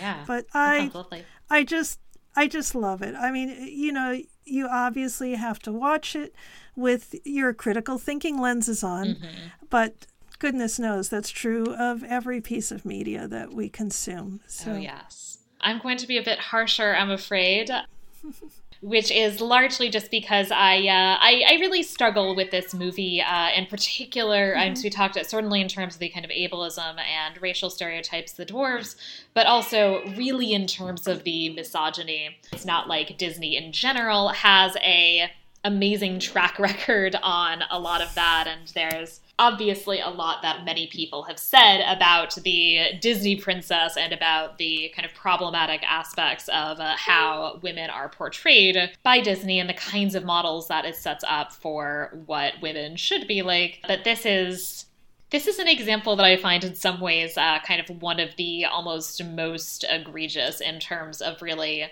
Snow White. Her main personality trait is that she likes cleaning. Well, that's not necessarily a terrible thing. But I hear you. I totally hear you. And she's very passive. That's a totally fair criticism. I would not want to be Snow White. I would not want my daughter to be Snow White. I wouldn't recommend that anybody be Snow White. And I feel like it is so obviously a fantasy and over the top at this point. As compared to, say, like a live action movie or something, or even something a little hipper where there is sort of a little more kind of gratuitous feminism thrown in, but I totally hear you, and I certainly wouldn't argue with you at all on that point for sure. I think that's totally fair criticism. Yeah, and I will actually, and this is actually, I'm going to probably up the rating slightly from what I might give it based on my kind of difficulties with Snow White as a heroine, because I do actually think, as we talked about, the kind of medievalism aspects of this film are really interesting, including the visuals, which are so excellent. And I'm often a very harsh critic, so I'm going to be giving it a 2.5. Wow. So if it makes me feel better, I don't like anything. Fair. That's good. No, and I don't feel bad at all, not even remotely. These things are so personal. Yeah. And when you see something as a kid and fall in love with it, you're not supposed to be looking at it with a critical eye. Right. That's supposed to come later when we're adults. Yeah, don't be like Snow White. Right. And that's in some ways one of my challenges kind of with this film, right? Is that yes. I am not a parent, but I feel like it would be really challenging for me to think about, whether and what Disney I would encourage my children to watch if I had children, and what I wouldn't. It's all so bad. It's all so terrible. And I actually, there were a lot of Disney films that I did not show my kids when they were younger. My daughter was addicted to Pocahontas, which is, problematic on a whole other level. But you know what? Like, she grew up and became a passionate defender of Indigenous rights, and I think that we can transcend this programming. Yeah. But you are absolutely right. It just taken on face value as a piece of media and as a looking at it as, are there feminist icons here? only if you're the witch. Really. Right. Yeah, she's I think, the real role model here. I think so here. I agree. Yeah, I wish that she wanted power. I feel like I would be happier with this movie if the villain was actually, at least if she was a woman who was doing this because she wanted Snow White out of the way so she could rule the kingdom. I feel like I would actually like that better than this kind of vanity motive, which is very much like, oh, this is what women care about. Women care about their looks. And it's nonsensical because she's already gorgeous, objectively, by any standards, beautiful and really more beautiful than Snow White. Yeah. Snow White is young. She's got that going for her. She's got those cute little chipmunk cheeks. But we don't know. Right, it's like, wait 10 years and you'll be back on top. Yeah, wait 10 years, or wait 20 years. The queen is clearly in her late 30s or 40s. She looks fantastic. Yeah. Still stunning. And then, the hag that she turns into, I love her. I love that grandma. Like, that's what I'm turning into. Good goal as any. If I bring a magic apple to your house, then it really is going to make your dreams come true. I'm not going to waste my time having you fall on the floor and then have to deal with a body. It just all sounds very poorly planned is what I'm saying. The old woman with less sinister chuckling. Mm-hmm. I think, perfectly good role model. But I would say, as an artist, it gets full marks from me. And my love and respect for the film really has everything to do with my love and respect for those artists. Yes. Hundreds of them that, worked around the clock, didn't go home, just painting and painting and painting and drawing to make the most beautiful thing that they could possibly make. And oh my gosh, they did an amazing job. So if you don't want to be polluted by the story and the messages, turn on Pink Floyd and turn off the sound and watch it that way. Yeah, and especially also, as adults, we certainly, are all very capable of watching things, with our critical eye. And exactly. I often say that there are often things that I'll, give a low rating to, but that doesn't mean that I'm saying don't watch it. This is certainly visually, I think this is a classic that holds up. Plot-wise, I'm not 100% sure it holds up, but aesthetically, absolutely. Sounds good. So, are there places where the listeners could find you on the internet? Well, I tend to be a behind-the-scenes kind of person, but I do have a couple podcasts. One of them is through my Shakespeare company, Rose City Shakespeare Company. I have a 12th Night podcast. I did an audio recording of 12th Night, and it's got sound effects and everything else. I'm currently working on some commentary that I recorded with some other directors, and I'm deep into the sound editing process now, which is probably going to take me a little while. Yeah. But we get into every scene and uncover all the dick jokes because there are so many dick jokes. Oh, it's the best. And then there's my first podcast I did, which is currently on hiatus, is called Actually Autistic. Mm-hmm. And it's something that I started when I discovered at 57, much to my surprise, that I'm autistic, and discovered my community. And I got to interview a whole bunch of really interesting people who are also actually autistic to talk about specifically what happens when you realize as an adult that you're not weird, that you're not broken, that you're just a different neurotype, and there's lots of us out there. So that's Actually Autistic. You can find that anywhere. And Rose City Shakespeare Company 12th Night podcast. I think if you enter all of those words into your search bar, you will find them. And, I just started one more podcast. I'm on a podcast called Shattered Worlds RPG. I just started a brand new character there, and it's super fun. All right. Well, thank you so much. If you've enjoyed this podcast, please subscribe in your preferred podcatcher app and rate and review us. I'll read new 5-star reviews in future episodes. Please also follow the podcast on Twitter at MedievalPod and join our Facebook group. And you can find me on Twitter and Instagram at Sarah Ischdecker. And if you have any questions or suggestions, I'd love to hear from you via email at media.evilpod@gmail.com. So thank you, Rachel, again for joining me. This was a lot of fun talking about this. My pleasure. My pleasure. I had so much fun. Thank you. Good. And thank you all for listening to Media Evil. Bye. Bye.